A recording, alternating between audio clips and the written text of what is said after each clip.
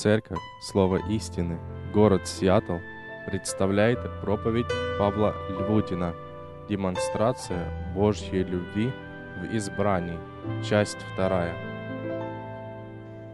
Сегодня мы с вами продолжаем говорить о удивительной Божьей любви, которая выражена была в Божьем избрании. Божье избрание – это удивительная истина Священного Писания, которая одних ожесточает, а других преклоняет перед Ним. В последнее время, как никогда, эта истина была подвержена сильной критике. Несмотря на это, мы видим, что то тут, то там появляются те, кто заново открывает для себя всевластие Бога и учение о Евангелии благодати. Кто-то может спросить, если учение о безусловном, незаслуженном, суверенном Божьем избрании сегодня вызывает так много споров и разногласий, то стоит ли об этом говорить или проповедовать? Какая разница, кто-то спросит, как человек понимает это учение? Или какое отношение это учение оно имеет к возрождению или к практическому освящению? Если кто думает, что это учение не имеет отношения к практическому освящению, то Бог думает совершенно по-другому. Давайте посмотрим на несколько текстов.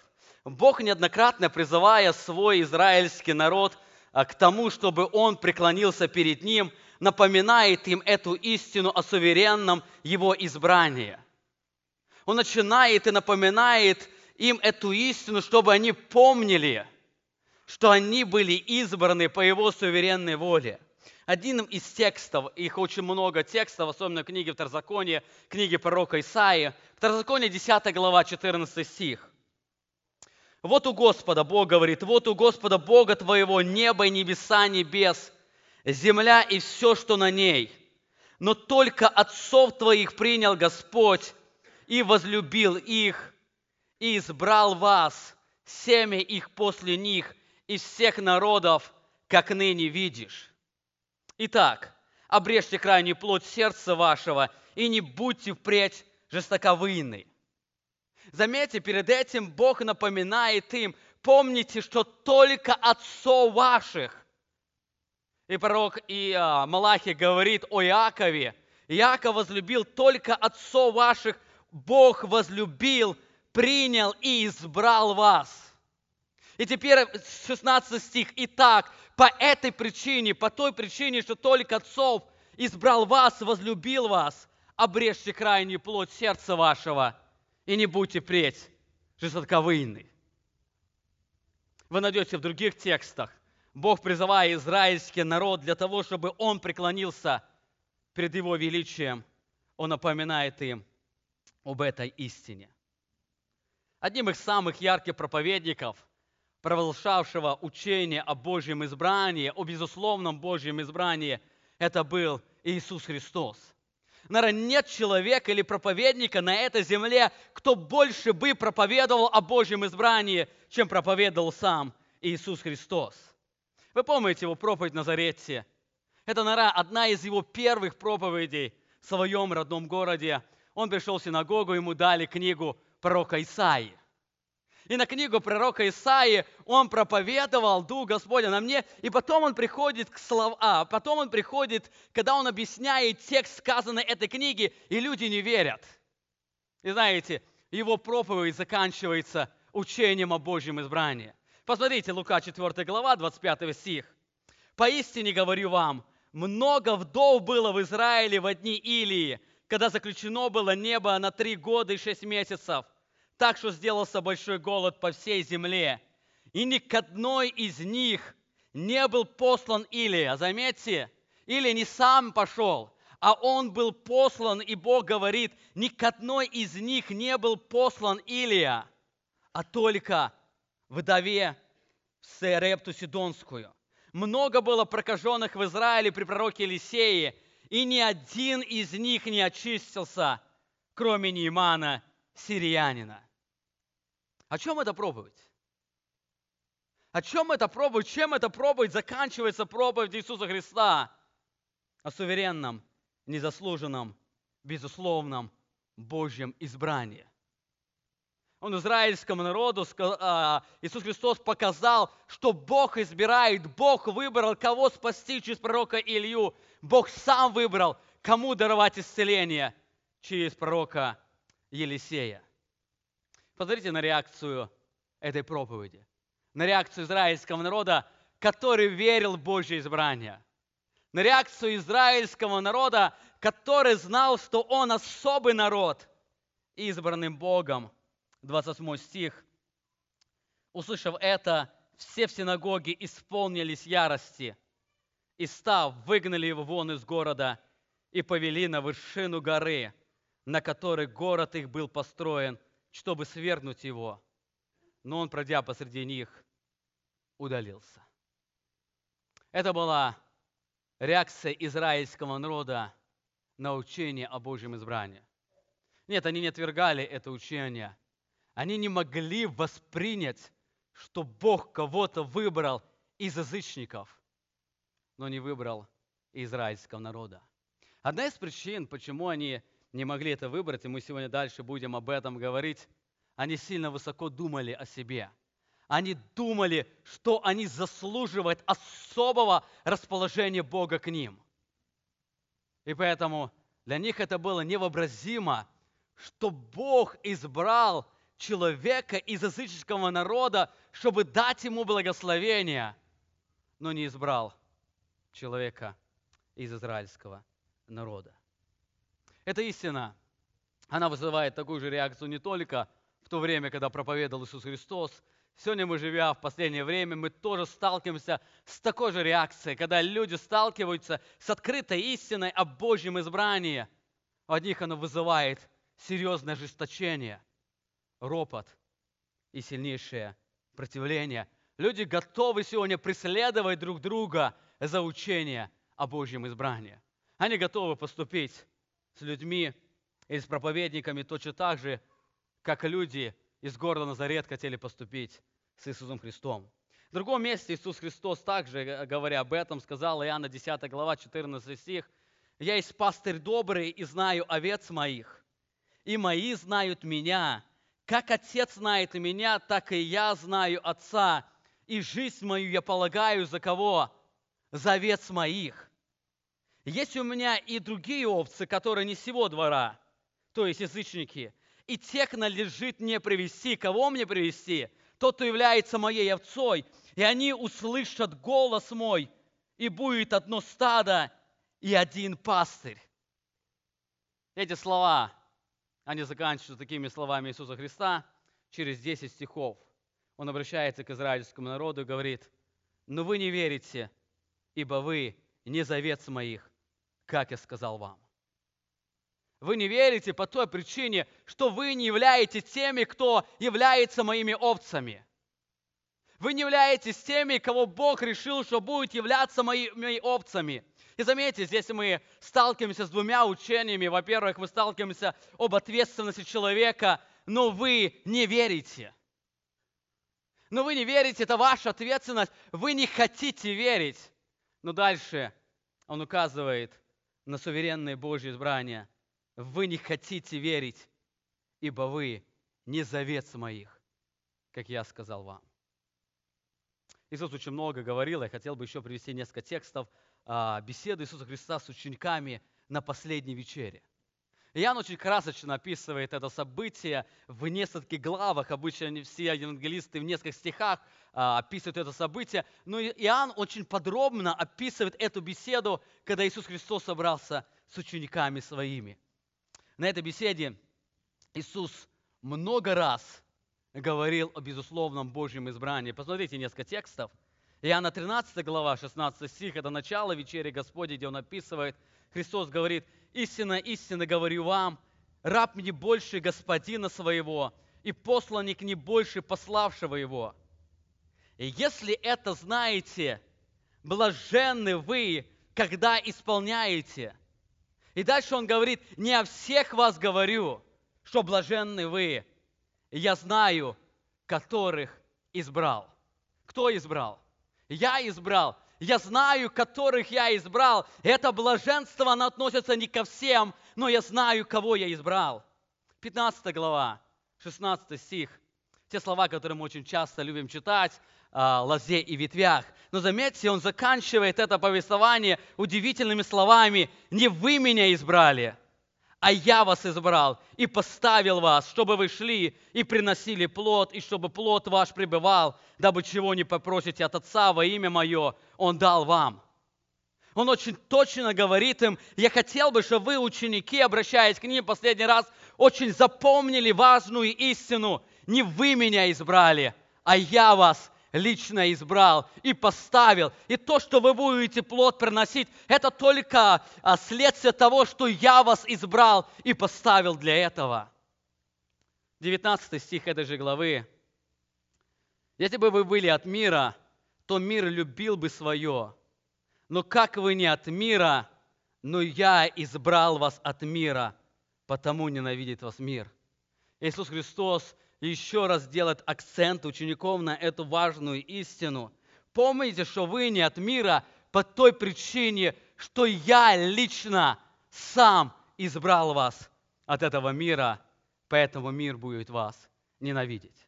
Я думаю, этого достаточно, чтобы нам увидеть важность проглашения этой истины. И если бы эта истина, она не имела глубокого практического применения, Иисус Христос никогда бы подробно о ней не проповедовал.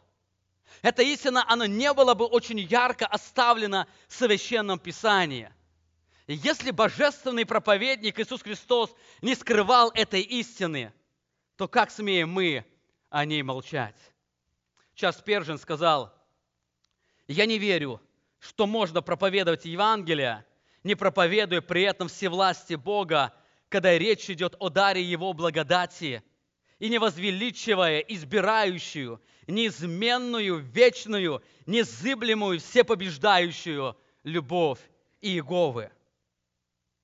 Горбан Моланд, он, говоря о суверенной, незаслуженной Божьей благодати, сказал: «Одним из самых больших препятствий на пути распространению Евангелия является как раз недостаток этого учения о суверенном Божьем избрании и полной греховности человека».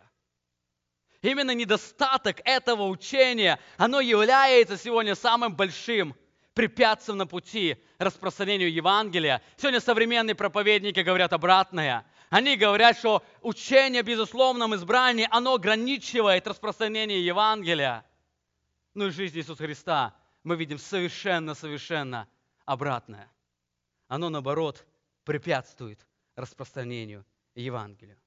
Итак, какое отношение это учение, оно имеет к возрождению и практическому нашему освящению? Я хотел бы, чтобы мы сегодня вновь вернулись к нашему тексту, который мы с вами изучаем стих за стихом. Это книга пророчества Малахии. Мы в прошлый раз уже смотрели на этот текст. Я хочу сегодня продолжить изучение этого текста. 1 глава, 2 стих. «Я возлюбил вас, говорит Господь», обращаясь к израильскому народу, «а вы говорите, в чем явил ты любовь к нам? Не брат ли Исав Иакову?» говорит Господь. Ответ был однозначен: да, конечно, это брат Иакову. И однако же я возлюбил Иакова, а Исава возненавидел и предал горы его пустошению и владение его шакалам пустыни. И если Едом скажет: мы разорены, но мы восстановим разрушенное, то Господь Саваоф говорит: они построят, а я разрушу, и прозовут их областью нечестивою, народом, на который Господь прогневался навсегда. И увидят это глаза ваши, вы скажете: возвеличился Господь над пределами Израиля. В прошлое воскресенье, изучая эти стихи, мы коснулись 3 очень важных истин о Божьем избрании. Во-первых, мы с вами говорили, что Божье избрание – это факт. Божье избрание – это не предположение или мнение каких-то богословов. Божье избрание – это факт и реальность. Мы с вами говорили, Божье избрание можно отвергать, но его никогда невозможно отменить. Учение о Божьем избрании можно исказить, но Божье избрание никогда невозможно изменить. Независимо от того, что вы думаете о Божьем избрании, Божье избрание, оно остается фактом. Божье избрание, оно остается реальностью, через которую действует Бог. Итак, мы об этом подробно говорили в прошлое воскресенье, касаясь 3 видов избрания. Итак, Божье избрание – это факт. Во-вторых, мы с вами в прошлое воскресенье говорили, что Божье избрание – это выражение незаслуженной, суверенной, безусловной любви Бога и Иеговы. Избрание ко спасению – это действие Бога, в котором Он еще до сотворения мира избрал некоторых людей ко спасению не по причине каких-то их заслуг, а по своему верховному изволению. Божье избрание – это выражение незаслуженной, суверенной, безусловной любви Бога. Божье избрание, оно нисколько не определяется действием человека, оно не зависит от действия человека. Божье избрание – это его суверенные действия. И мы подробно говорили об этом, смотря на многие тексты. Третью очень важную истину, которую мы коснулись в прошлое воскресенье, что Божье избрание, оно не отрицает ответственности человека. Человек имеет полную ответственность за то, что он идет в погибель. Человек имеет полную ответственность за покаяние и веру в Иисуса Христа. Человек не идет в погибель, потому что Бог его предопределил к погибели. Он идет в погибель, потому что это его собственное решение. Бог оставляет его беззаконную жизнь, его сердце, для того, чтобы явить потом свое могущество власти. Кто-то, слушая проповедь, прошлую проповедь, может, подумал, что Бог не избрал Исава, потому что Бог знал его будущую жизнь. Он знал его будущую беззаконную жизнь, что он когда-то откажется от первородства, это будет его личным решением. Он знал будущую жизнь его потомкам Едома, которые, они были очень беззаконны в глазах Бога, которые притесняли постоянно брата своего, которые возгордились и которые получили то, что они когда-то делали другим. Кто-то, может, подумал, что Бог не избирает людей, часть людей, только потому, что Он посмотрел наперед их жизни и видел, что они не захотят поверить. Совершенно нет. Каждый человек после грехопадения настолько поражен грехом, что не способен сделать выбор в пользу Бога. И об этом с вами говорили, когда изучали Евангелие, говоря о полной греховности человека. Человек, он полностью поражен грехом, поэтому он сам не может сделать выбор. Выбор Бога в избрании никаким образом не зависит от избираемых или неизбираемых людей. Это его суверенное действие. Смотрите, апостол Павел к Римлянам пишет, 9 глава, 11 стих. «Ибо еще», он говорит об Иакове и Исаве, о чем мы сейчас читали, «ибо когда они еще не родились и не сделали ничего доброго или худого».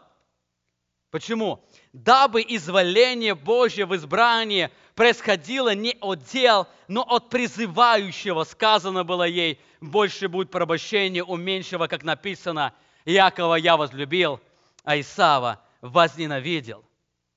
Он говорит, это произошло еще до того, как человек сделал доброе или худое. Божье избрание, оно совершенно не определяется или не зависит от заслуг человека. Дабы изволение Божье в избрании происходило не от дел, но от призывающего. Несмотря на то, что Божье избрание не зависит от заслуг человека, Писание говорит, что человек несет полную ответственность за погибель. Человек погибает за собственное беззаконие, отвергая жизнь в Иисусе Христе. Бог никого не толкает на беззаконие.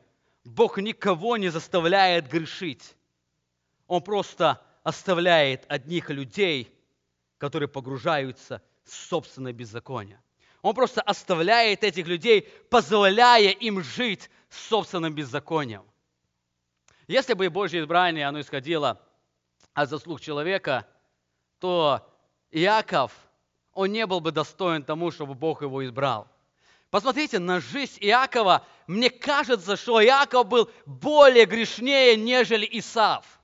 Если мы скажем, что Едом, он сильно погрузился в беззаконие, то, читая Писание, Израиль, он погрузился в больше беззакония. Бог неоднократно говорил израильскому народу, что народы, которые жили до вас, и я на них прогневался и истребил. Они не поступали так, как вы сегодня поступаете. Вы поступаете хуже всех народов, которые я когда-то видел. Ну, несмотря на это, Бог их избрал, потому что Божье избрание, оно не определяется, не исходит от заслуг человека. Итак, в Библии мы видим, что избрание и осуждение представлены как два совершенно разных процесса. Божье избрание – это демонстрация Божьей любви и милости. Это незаслуженное действие Бога, это суверенное действие Бога, это безусловное действие Бога. Осуждение или неизбрание – это демонстрация Божьего могущества и Его справедливости. Я не раз встречал людей, которые отвергают Божье избрание. Они говорят, ну если Бог избирает по своей великой, по своей суверенной воле, значит Он несправедлив. И об этом апостол Павел тоже отвечает на этот вопрос в книге в Римлянам 9 главе. Что же скажем, неужели у Бога несправедливость? Это все исходит от того, что человек стал думать очень высоко о себе. Исав или люди, которых Бог не избрал, они получили по своему беззаконию. Иаков по Божьей справедливости должен получить был то же самое. То, что он сказал, возвеличился Господь над пределами Израиля, это незаслуженная милость. Израильский народ должен быть точно так же разрушен, как и народ Едома или Исава.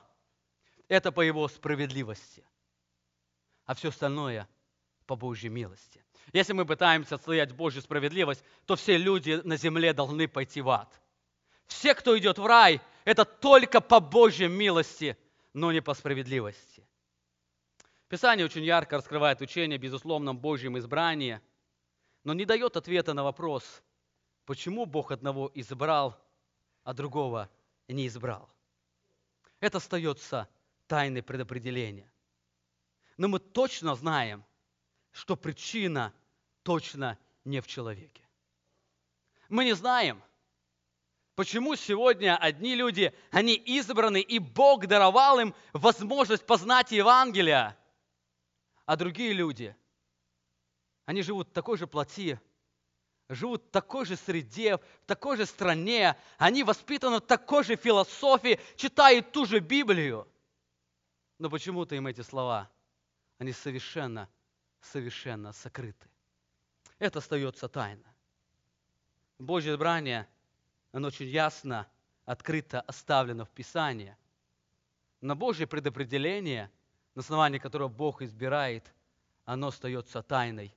Мы не знаем, почему Бог избирает. Мы знаем, что человек спасен только по Божьей любви и милости, а погибает только за свое собственное беззаконие. Кто-то может спросить, а что сказать человеку, который оправдывает свое неверие тем, что Бог его не избрал? Мы очень часто сталкиваемся с людьми, которым говоришь Евангелие, но они говорят, ну я бы хотел поверить, но знаешь, я думаю, Бог меня не избрал. Я бы предложил вам несколько текстов. Один из текстов Деяний, 17 глава, 30 стих, Бог всем ныне повсюду повелевает покаяться. Но я бы хотел предложить еще несколько текстов. Иоанна 6 глава, 37 стих. Все, что дает Отец, мне Отец, ко мне придет, и приходящего ко мне не изгоню он. Если ты желаешь иметь спасение, приходи к Иисусу Христу. Помни, Он никогда не изгонит тебя.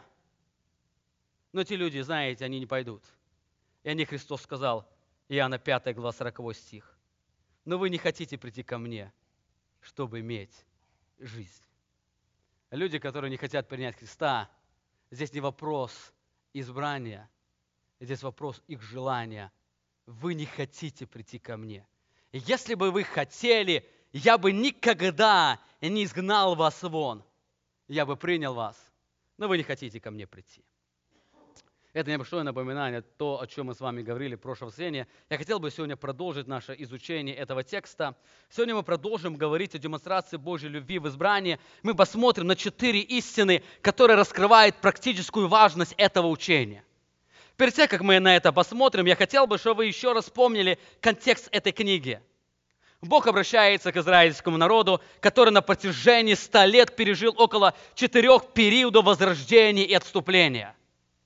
Они же вернулись с вавилонского пленения, они не поклонялись идолам, но за это время они пережили 4 волны возрождения и отступления.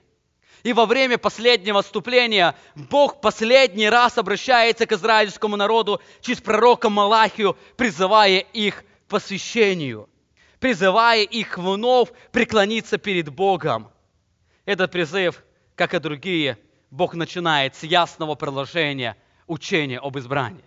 Эти люди, они не были богоотступниками, они не были идолопоклонниками. Мы с вами говорили, они очень много совершали служения в храме, но их сердце стояло далеко от Бога. О них Исаия сказал, они языком чтут меня, а сердце их совершенно далеко стоит от меня. Именно к этим людям Бог обращается. И обращаясь к ним, Он обращается и напоминает им очень важное учение. Он вновь провозглашает им учение о Его избрании. Как мы видим в этой книге, основная проблема непосвященного сердца израильского народа – это ложное представление о Божьей любви, которое было выражено в Божьем избрании. Это была основная, ключевая проблема, и мы сегодня это увидим. Проблема непосвященного сердца израильского народа – это ложное представление о Божьей любви, которое выражено в избрании. Я бы сказал, одна из основных проблем сегодня непосвященного христианства – они отвергают учение о Божьей любви, которое выражено в Божьем избрании. Итак, Бог, исправляя непосвященное сердце человека, исправляя его, представляет им весть о Божьей любви. «Я возлюбил вас, — говорит Господь, — а вы говорите, в чем явил ты любовь к нам? Покажи нам эту любовь, мы ее не видим. Не брат ли Исава Иакову? — говорит Господь. И однако же я возлюбил Иакова, а Исава возненавидел». Знаете, это проблема не только израильского народа, это проблема каждого из нас. Я же говорил, одна из основных причин нашего непосвящения Богу и непосвящения служению как раз кроется в неправильном представлении о Божьей любви, выраженном в безусловном избрании. Кстати, здесь кроется ответ на вопрос, почему Писание очень ярко говорит о безусловном Божьем избрании и при этом не раскрывает тайну предопределения, то есть не отвечает на вопрос, почему Бог одних избрал, а других не избрал. Откройте Второзаконие, 29 глава, 29 стих. Здесь Бог говорит через Моисея, сокрытое принадлежит Господу Богу нашему, открытое нам и сынам нашим до века. Для чего? Чтобы мы исполняли все слова закона сего. Это одна из причин, почему Бог очень ясно открыл в Священном Писании учение о Божьем избрании. Потому что оно важно, чтобы нам исполнять все слова Божьего закона. Почему Бог не открыл тайны предопределения? Потому что эта тайна, она не имеет отношения к моему освящению. Бог решил в своей премудрости открыть только то, что будет способствовать моему преклонению перед Ним и возрастанию святости. Именно поэтому Божье избрание, оно очень ясно и открыто в Священном Писании, потому что оно имеет очень важное значение в жизни освящения каждого человека. Итак, я хотел посмотреть на 4 истины, которые говорят о практическом выражении. Во-первых, библейское учение о Божьем избрании, оно учит смирению. Смирение – это основная проблема человеческого сердца, которая исходит из неправильного представления о Боге и неправильного представления о человеке. Именно по этой причине сегодня современная церковь отказалась от учения о безусловном Божьем избрании. Это одна из причин, почему сегодня учение о безусловном Божьем избрании, оно поносится. Люди исказили представление о Боге и человеке. Об этом очень красочно, очень точно сказал Джеймс Пакер в книге «Познание Бога». В корне многих слабостей современной церкви лежит незнание Бога, незнание Его путей и неумение пребывать в общении с Ним. И дальше он говорит, сегодня современное христианство расплодило грандиозные мысли о человеке, оставив место лишь для мыслишек о Боге. Сегодня люди, они очень много думают о человеке и очень мало думают о Боге. Это одна из причин, почему сегодня многие христиане не могут вырваться из власти греха. Это сегодня одна из причин, почему многие сегодня люди, которые называют себя христианами, они живут под властью этого греха. Причина в том, что они расплодили грандиозные мысли о себе, оставив место лишь для мыслишек о Боге. Они постоянно полагаются на свои силы. Они думают, что если они захотят, они сами обязательно изменятся. Им нужно только их желание. Но они забывают, что это никогда не произойдет. Они думают, что сами могут измениться, но изменение может даровать только Бог. И поэтому человек своими силами пытается вырваться из этого, а не может. Одна из причин, почему Бог не дает победу, потому что в этой победе человек будет прославлять себя. Смотрите, я смог победить зависимость. Смотрите, я смог победить этот грех. Но Бог будет вести человека до той точки, пока он не признает совершенное Божье владычество и пока не признает, что ничто перед Богом и все действия совершает Бог. Это проблема искаженного представления о Божьем избрании. Люди, они унизили Бога, они стали думать высоко о себе. Именно по этой причине сегодня, когда люди говорят о Божьем избрании, люди говорят, ну если это так, то это несправедливо. Если это так, то я такого Бога не хочу знать. А кто ты такой, чтобы диктовать Богу, как ему поступать? А кто ты такой, чтобы диктовать Богу, как он должен действовать в этом мире? Тот, кто стал высоко думать о себе, оставил лишь маленькое место для мыслишек о Боге. Бог через Малахию очень ярко раскрывает эту проблему ложного представления о нем и человеке через демонстрацию его любви в избрании. Посмотрите еще раз на этот текст, где Бог говорит об этой проблеме, когда человек расплодил грандиозные мысли о себе, но не думал также о Боге. 3 стих 1 главы. «А Исава возненавидел и предал горы его опустошению и владению шакалам пустыни. И если Идом скажет, мы разорены, но мы восстановим разрушенное, то Господь Саваоф говорит, они построят, а я разрушу, и прозовут их областью нечестивою, народом, на который Господь прогневался навсегда». Посмотрите на это противостояние людей и Богу. Бог говорит, я предам горы опустошению. Бог делает заявление, я предам эти горы опустошению. Горы Исава, город Едом я предам опустошению. Но они утверждают, что они утверждают? Если Бог нас разорил, мы восстановим разрушенное. Если Бог разорил, мы все равно восстановим разрушенное. Послушайте, чей этот голос об этом говорит? Кто об этом говорит? Это возглас гордого, надменного сердца, восстающего перед Богом. Если Бог разрушит, и мы все равно восстановим. Бог не может руководить в нашей области. Мы управляем здесь сами. Если Он разрушит, мы все равно восстановим. Но Бог продолжает. Вы забыли, кто вы, кто я. Даже если вы построите, я все равно разрушу. Даже если вы построите, и если они построят, он сомневается в том, что они построят, но даже если бы они смогли построить, я все равно разрушу, и разрушу навсегда, и прозовут их областью нечестивою. В этих нескольких словах Бог учит правильному представлению о нем и человеке. Бог говорит, я возлюбил Иакова, а Исава возненавидел и предал горы его опустошению. Проблема непосвященного сердца, она непосредственно связана с неправильным представлением о Боге и человеке. Проблема непосвященного сердца, она связана с тем, что человек, он очень глубоко или очень много думает о себе, но очень мало думает о Боге. Посмотрите, сразу после учения о Божьем избрании Бог обращается теперь к израильскому народу. То Он сказал об Исаве, который был нечестивый, который заслужил это проклятие. Но теперь Он обращается к израильскому народу. 6 стих 1 главы. «Сын чтит отца, и раб господина своего.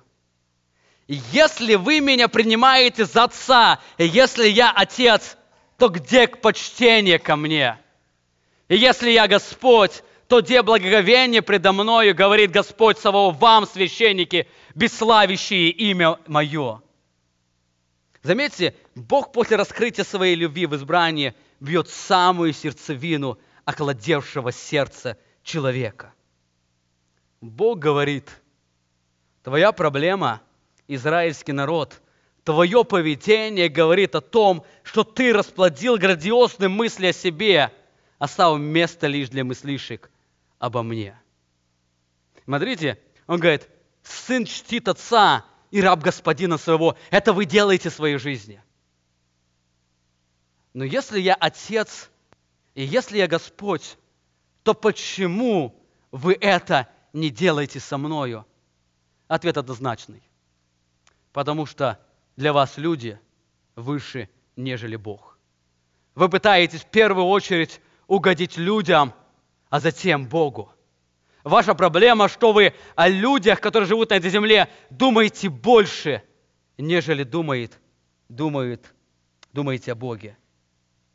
И поэтому Он напоминает им: помни, не ты меня избрал, а я тебя избрал даже тогда, когда ты был этого недостоин. Я возлюбил Иакова, а Исава возненавидел. Он обращается к израильскому народу, когда прошли уже многие годы. Уже было множество царей. Прошло, около 1000 лет. Не 1000, может, 600 лет. И через это время Бог обращается и говорит: вспомните, вы здесь ни при чем, что я вас избрал. 1000 лет назад я когда-то избрал Иакова, и вы теперь получаете благословение отца вашего Иакова, но и он этого был недостоин. А ваше отношение сегодня ко мне: вы бесславите имя мое. Через несколько глав Бог вновь обращается к израильскому народу и провозглашает удивительные слова. Я думаю, это, наверное, самые шокирующие слова были для израильского народа. 3 глава, 6 стих. «Ибо я Господь, я не изменяюсь, посему вы, сыны Иакова, не уничтожились». Мы этот стих, наверное, многие знаем наизусть, но знаем первую половину этого стиха. Посмотрите на эти шокирующие слова, которые сказал Бог, которые вдребезги разбивают грандиозные представления о себе. Бог в этих словах говорит: вы думаете, что вы живы, потому что совершаете служение в храме? Вы думаете, что вы живы только потому, что вы построили мне храм и восстановили Иерусалим? Вы думаете, что вы живы, потому что вы лучше Исава или других народностей? Вы думаете, что вы живы, потому что молитесь мне со слезами у жертвенника и ходите в печальных одеждах? Помните, совершенно нет, нет и нет.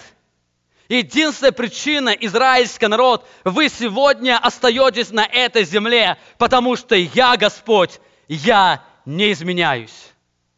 Именно по этой причине вы, сыны Иакова, не уничтожились.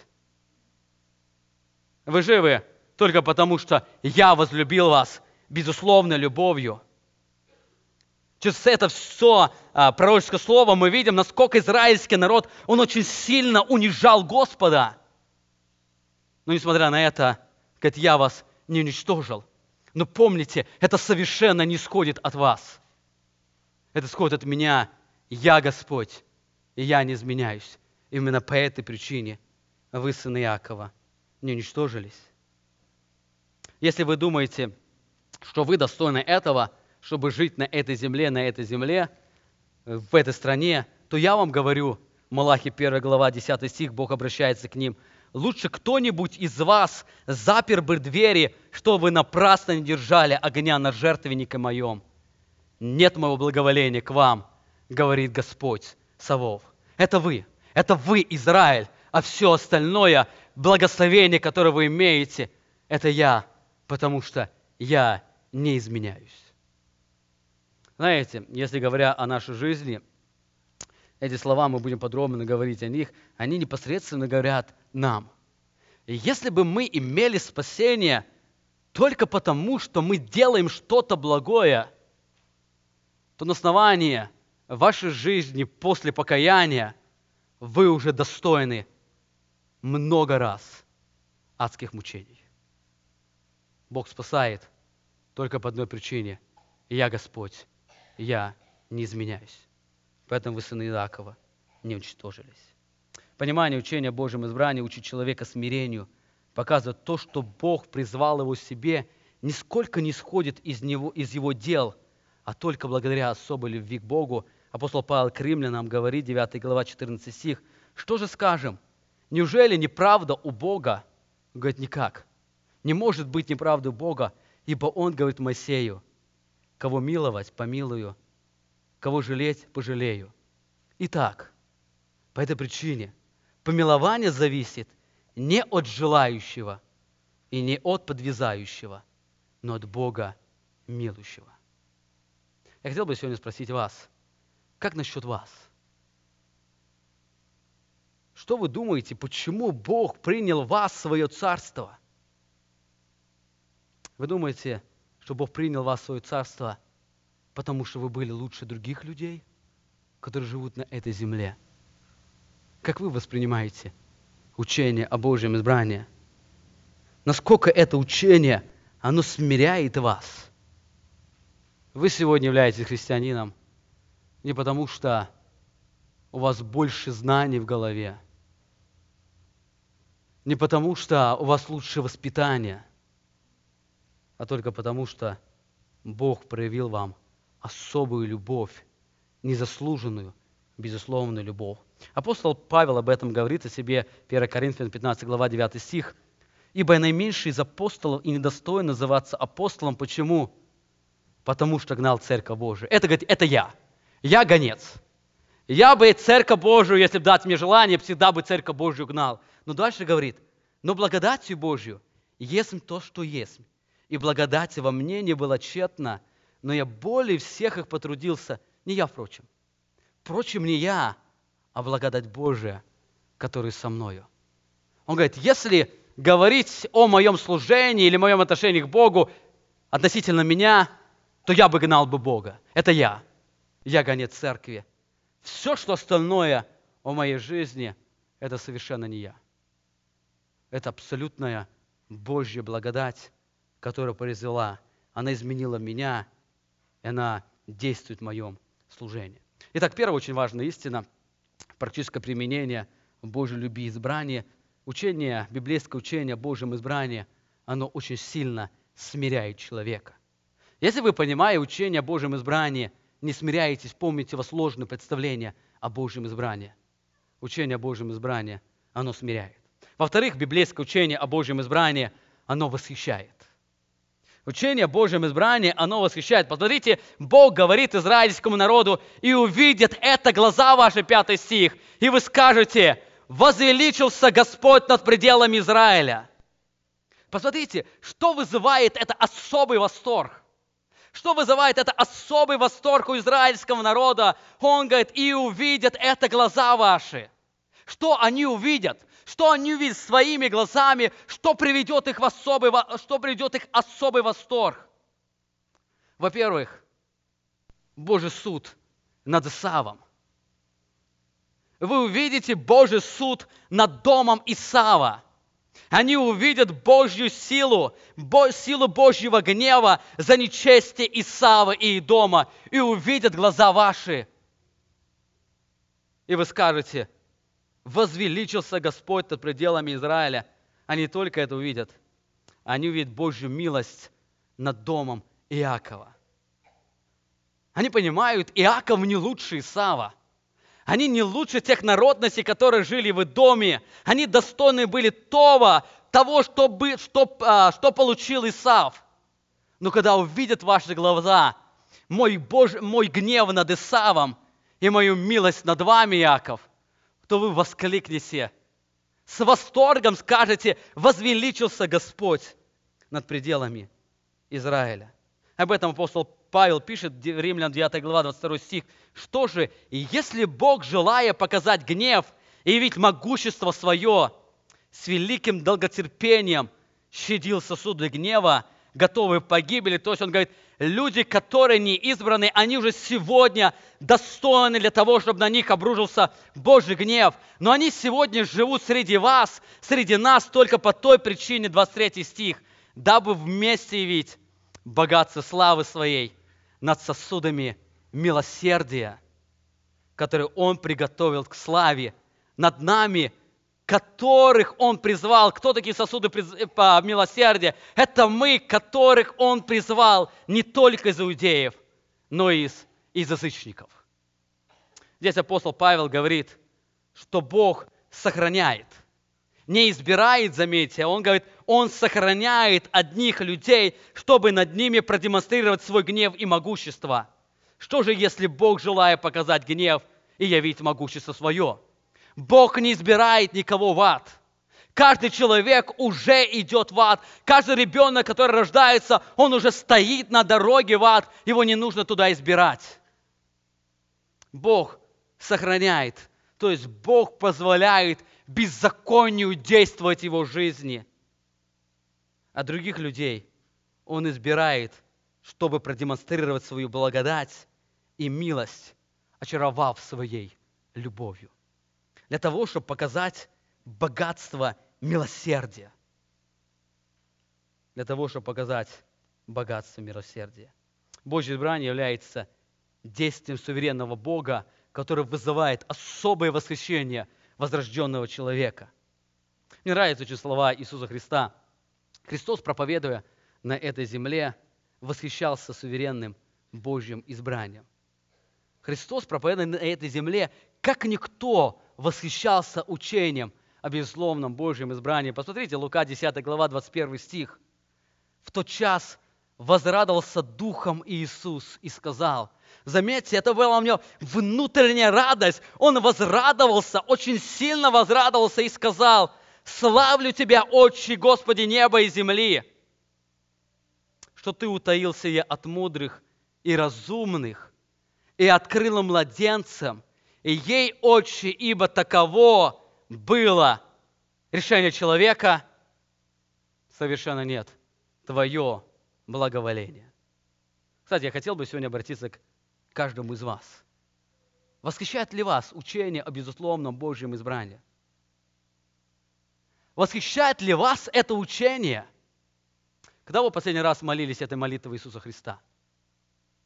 Обратились к Отцу и сказали, славлю Тебя, Боже, Отче, что Ты одних избрал, открыл им их Евангелие, а других оставил для того, чтобы продемонстрировать свой гнев и свою святость.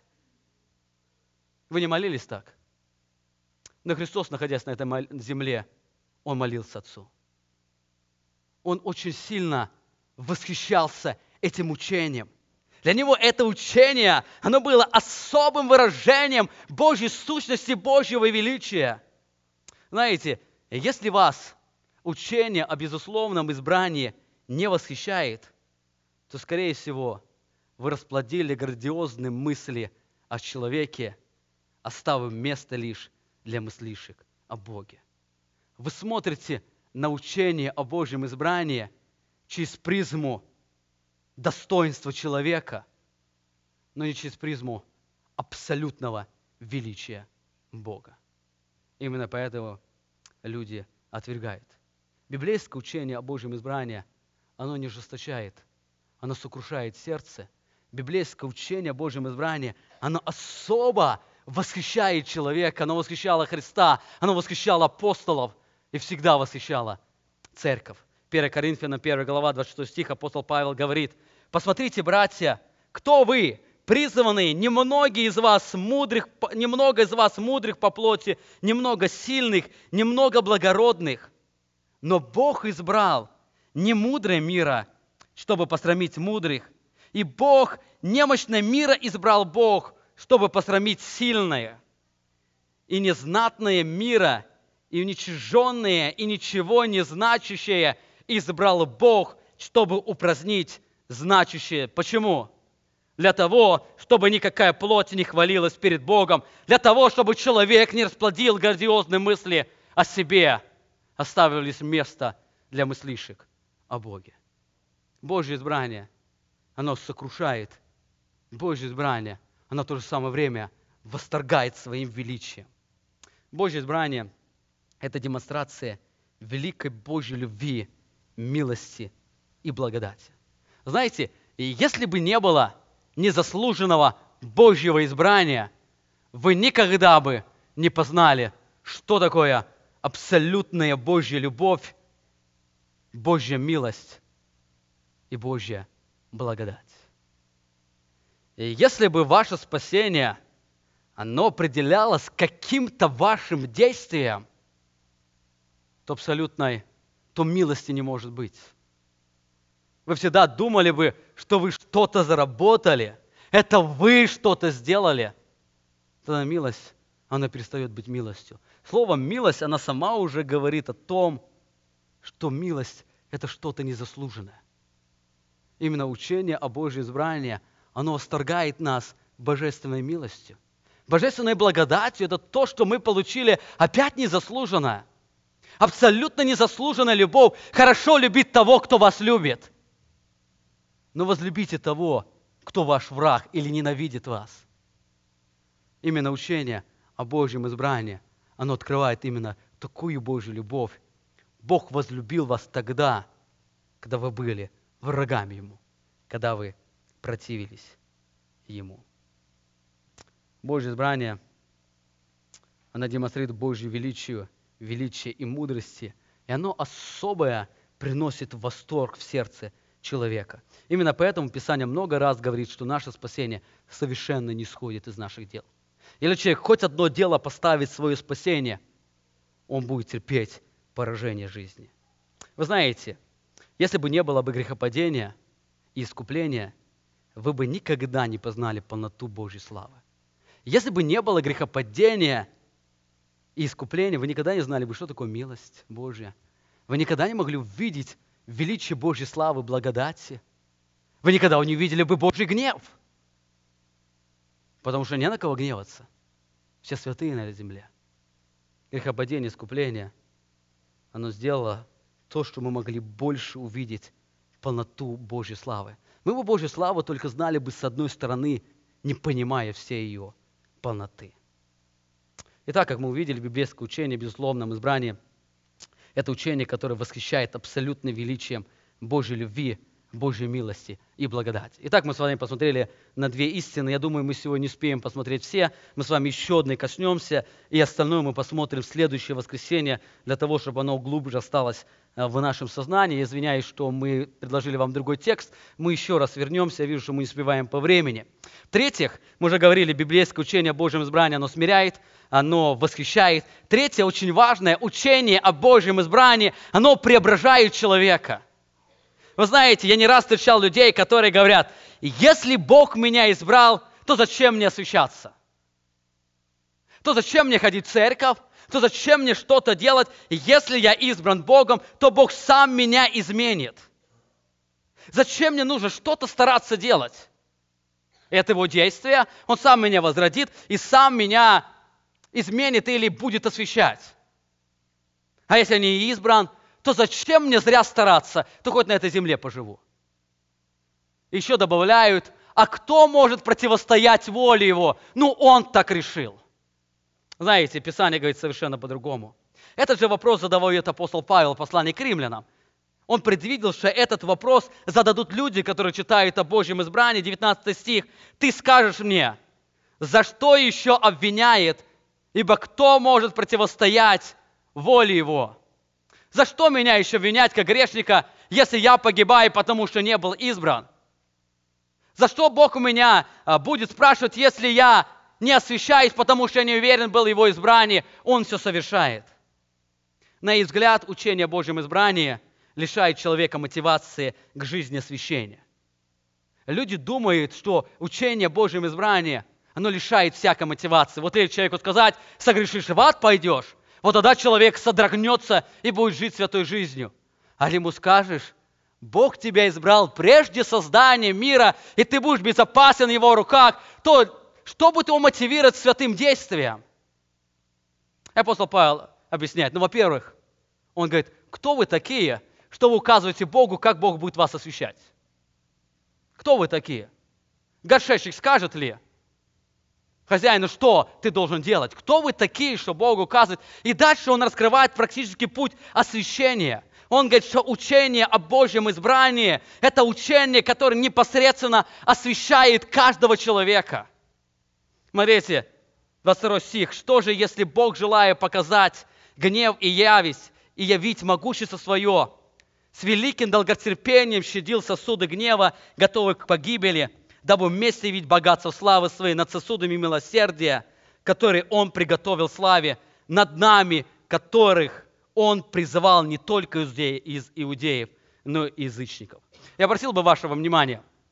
То, что сейчас скажу, оно будет чуть трудно для усвоения, но это очень важное. Эта истина, она очень сильно перекликается с проповедью «Преображающая сила Божьей славы», о которой мы говорили в начале января. Помните, 1 января, можете вернуться и прослушать это слово. Оно будет очень сильно перекликаться с тем, что мы будем говорить сейчас или в этом, о чем писал здесь апостол Павел.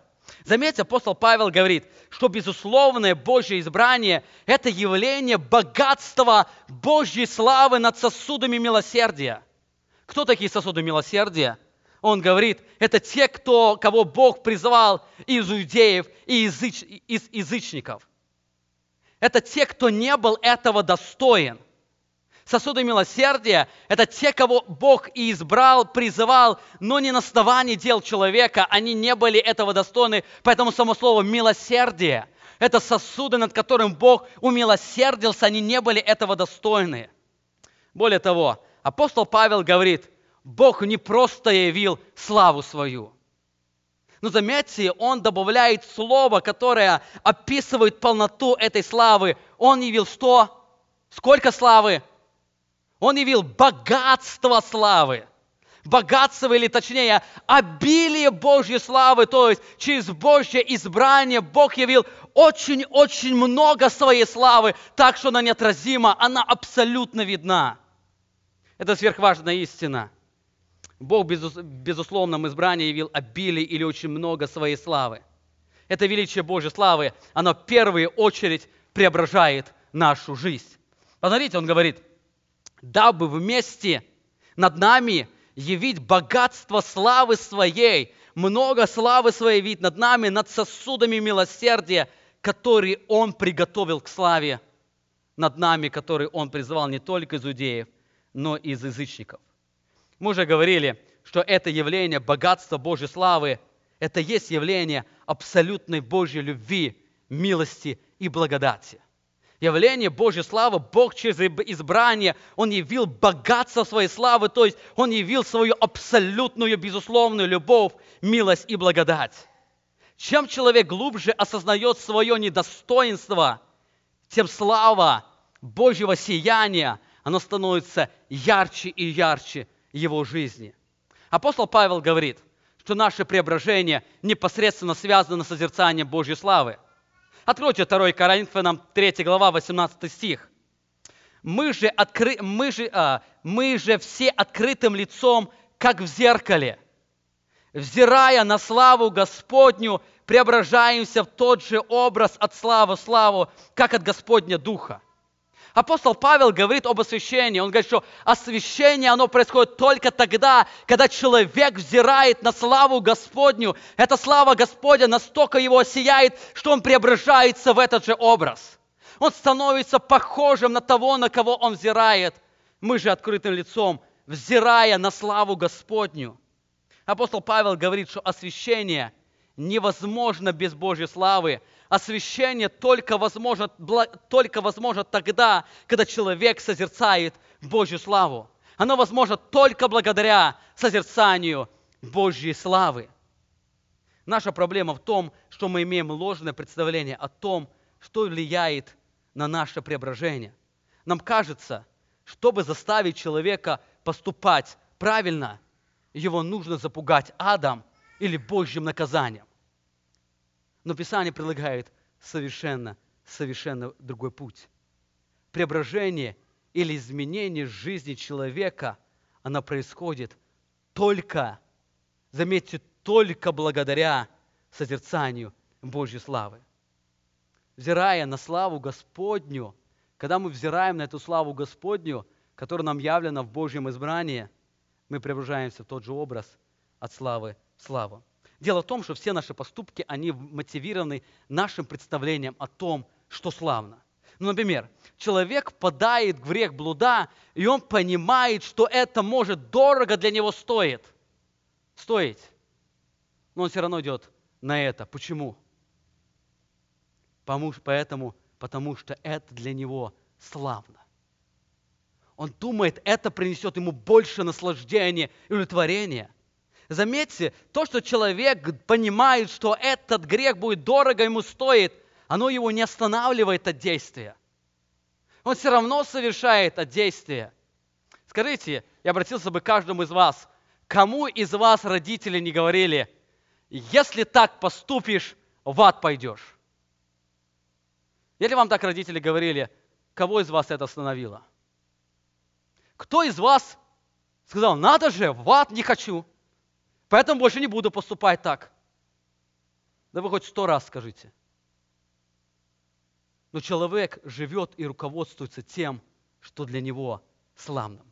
И для того, чтобы изменить наши поступки, нам нужно в первую очередь изменить наше представление о том, что является славным или ценностью нашей жизни. Именно поэтому изменение жизни человека, оно происходит или непосредственно связано с созерцанием Божьей славы. Если вы желаете, чтобы ваша жизнь изменялась, вы должны изменять свое представление о том, что славно. Вся проблема заключается в том, что когда мы говорим о христианской жизни, очень многие говорят: если ты будешь верующим человеком, если ты будешь постоянно послушен Богу, то ты будешь счастливым. Люди посмотрели на этого счастливого человека, знают его жизнь, они точно сказали: таким счастливым, как он, я не хочу быть. Поэтому у него представление о христианской жизни совершенно другое. Для него эта теория осталась. Христианская жизнь – это жизнь счастливая. Но на практике ее никто не может иметь. Поэтому зачем мне стараться? Но Писание совершенно другой путь. Бог знает наше строение. И для того, чтобы Бог нас изменять, Он не запугивает нас адом. Он, наоборот, демонстрирует величие своей славы, чтобы эта слава настолько нас восхитила, что мы могли преображаться в Его образ. Человек, смотря на славу Господню, изменяется настолько, насколько он возрастает в познании Божьей славы. Заметьте, он преображается в тот же образ, от чего? От славы в славу, от славы в славу. Не от испуга к славе, а от славы к славу, а к славе к славе. То есть это процесс преображения, он непосредственно связан с Божьей славой. И теперь через эту призму посмотрите еще раз на Римлянам 3:23. «Дабы вместе видеть богатство славы своей над сосудами милосердия, которые Он приготовил к чему? К славе». Он избранных Божьих к чему приготовил? К славе. А как эта слава проявляется в жизни человека? Человек взирает на славу Господню и преображается в тот же образ, в ту же славу в славу от Господня Духа. Это непосредственно связано с Божьей славой. Павел говорит, или помните контекст этих слов, Павел говорит, что безусловное Божье избрание, оно демонстрирует богатство Божьей славы, которое способно изменить. Именно поэтому люди, которые говорят, что Божье избрание, оно проповедует вседозволенность, или Божье избрание, оно лишает мотивации к освящению. Они просто не знают, что является основанием освящения. Они думают, что чем сильнее их запугать, тем святее они станут. Но они ошибаются. Они ошибаются, они в своей жизни это переживают. Их испуг никогда не привел к тому, что они больше преклоняются перед Богом. Мне очень нравятся слова Джона Пайпера, который сказал: «Спасительная любовь Бога – это Его обязанность сделать все необходимое, чтобы очаровать нас тем, что больше и дольше всего может нас удовлетворять, а именно самим собою или своей славой». Спасительная любовь – это демонстрация незаслуженной Божьей славы, это Божья обязанность очаровать нас так, чтобы мы находили удовлетворение в Нем. Знаете, если человек не живет жизнью освящения, у него проблема с Божьей славой. Он расплодил грандиозные мысли о себе, оставив лишь мыслишек о Боге. Именно поэтому история говорит, каждый раз, когда церковь оставляет учение спасения по благодати, она обязательно духовно слабеет. Нету мотивации. Она есть, но наложена мотивация. Нету этого преклонения перед Богом, когда человек видел незаслуженное свое спасение и величие Божьей славы, той славы, которую преображала. Именно поэтому Бог через Малахию, призывая народ к посвящению, напоминает им о своей безусловной любви. «Я возлюбил вас, говорит Господь». А вы говорите, в чем явил ты любовь к нам? Заметьте, Бог, заменяя жизнь человека, Он напоминает ему о своей любви. «Я возлюбил вас». А вы говорите, не видим этой любви. Тогда вспомните мое избрание.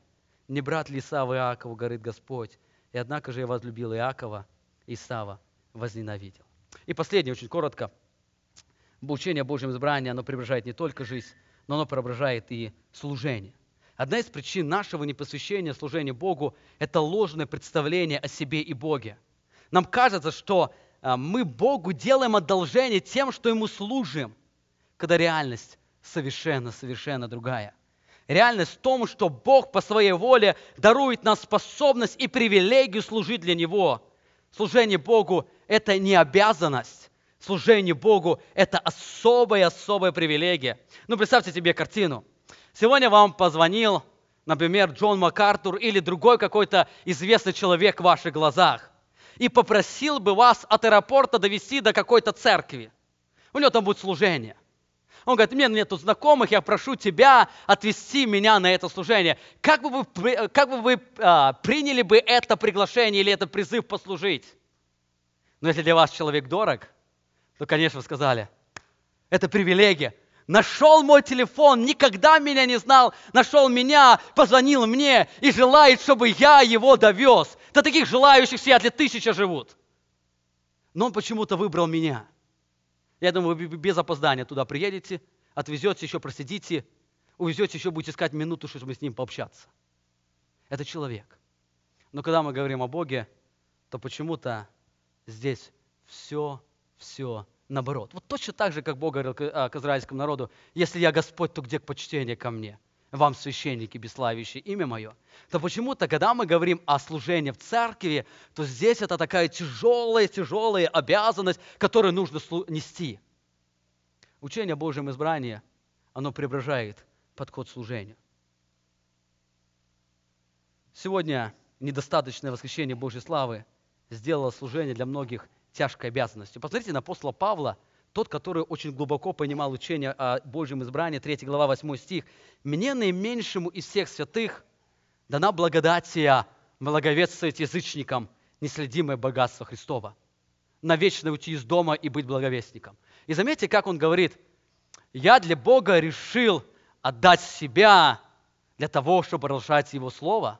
Так он говорит.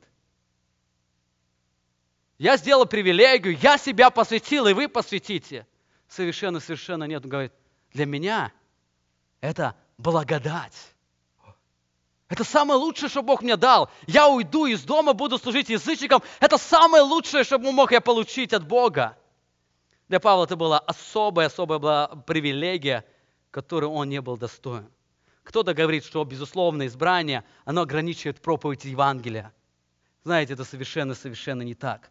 Наоборот, понимание учения о безусловном избрании, оно делает служение более эффективным. Несколько примеров. Например, Во-первых, человек более посвящен служению. Для него служение, оно является привилегией, но не тяжелой обязанностью. Он понимает, что в Сиэтле живут тысячи людей, но Бог его избрал сегодня на это служение. Он понимает, что в церкви 70 членов, но Бог его сегодня выбрал для того, чтобы стоять у двери. Это особая привилегия. Это не просто там что-то я захотел. Но Бог поставит то другого, и я стою не для людей, я стою для самого Бога. Бог сегодня желает меня использовать как инструмент для того, чтобы Ему служить для людей. Во-вторых, человек не только посвящен служению, он верен Евангелию. Человек понимает, что людей изменяет Бог, а он просто является инструментом в руках Божьей благодати. Ему не нужно изобретать эффективную методику.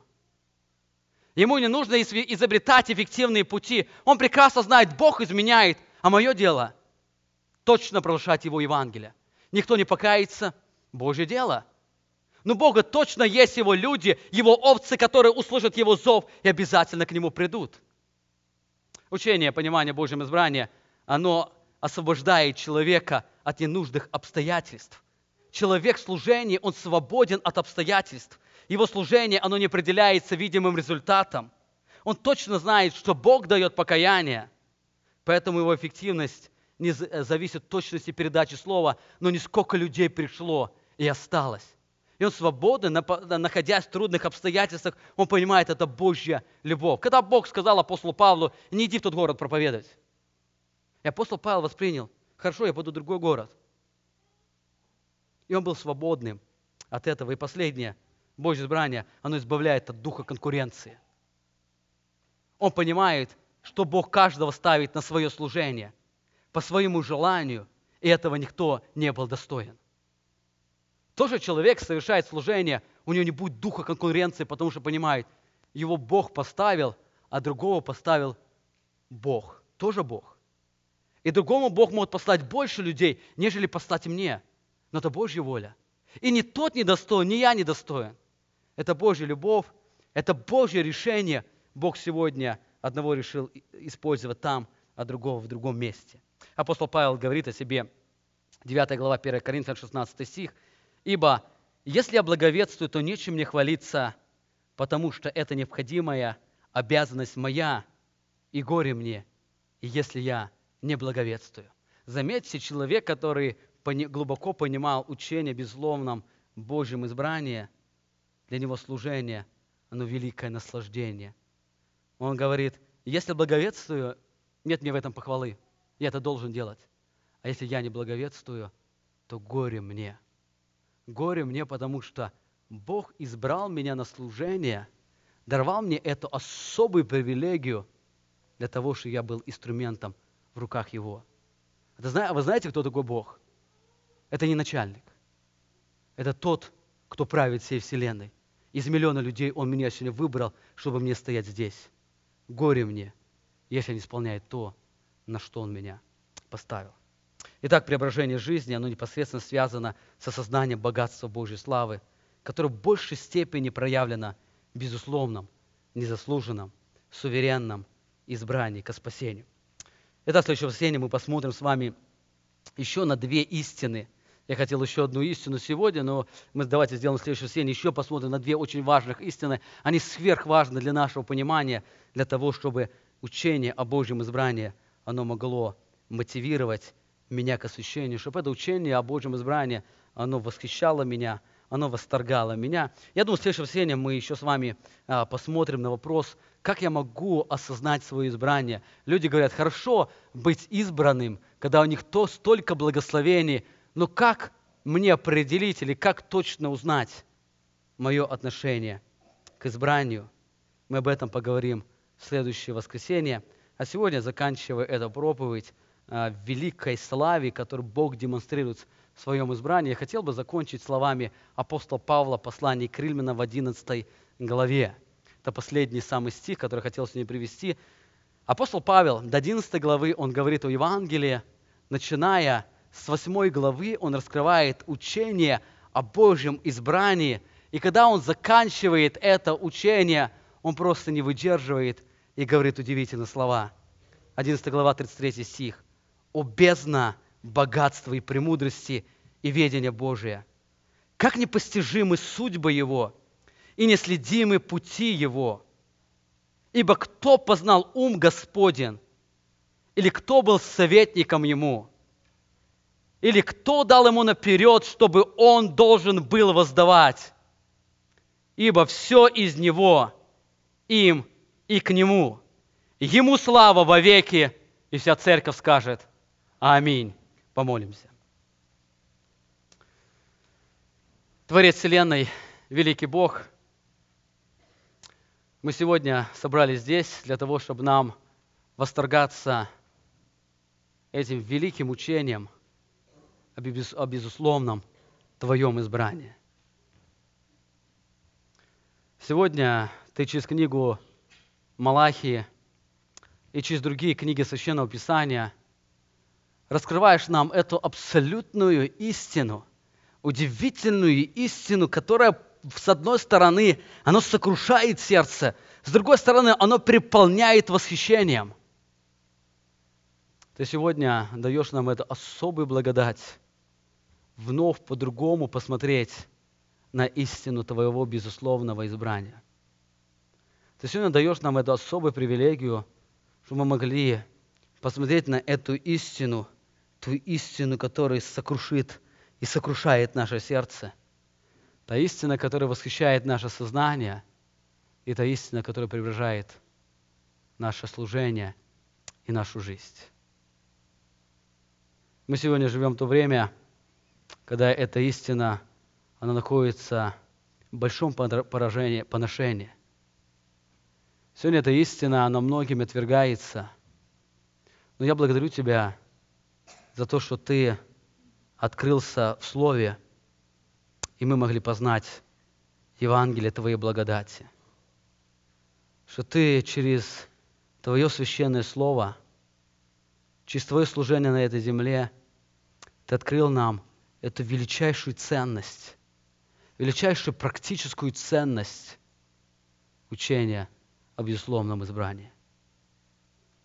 Я прошу, прости меня, тех людей, кто в нашей церкви, за то, что мы очень часто думаем высоко о себе, о людях.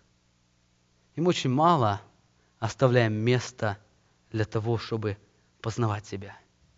Именно по этой причине мы сегодня не испытываем этого глубокого наслаждения. Но Ты обещаешь удовлетворить все потребности нашей души созерцанием Твоей славы. Я прошу Тебя, научи каждого из нас практически в жизни постоянно учиться видеть Твою славу, видеть Твою абсолютную великую любовь, абсолютную милость, Твою благодать, проявленную в безусловном избрании. Даруй нам также научиться восторгаться Твоим могуществом, Твоим гневом, восторгаться так, как будем восторгаться на небе, когда будем видеть, как Ты будешь изливать свой гнев на эту землю, и будем петь: «Свят Ты, да достоин славы», за то, что Ты проявил свое могущество и силу. Дай, чтобы эти истины, они настолько врезались в наше сознание, чтобы Ты был наивысшей ценностью. Ты был всем небом, к которому мы стремимся. Ты был всей жизнью, которую мы желаем прожить, чтобы мы, взирая на Твою славу, преображались в тот же образ, от славы в славу, как Твоего Духа. Аминь. Вы прослушали проповедь пастора Павла Львутина. Другие проповеди и информацию о нашей церкви вы можете найти на нашей странице в интернете www.slovoistины.org.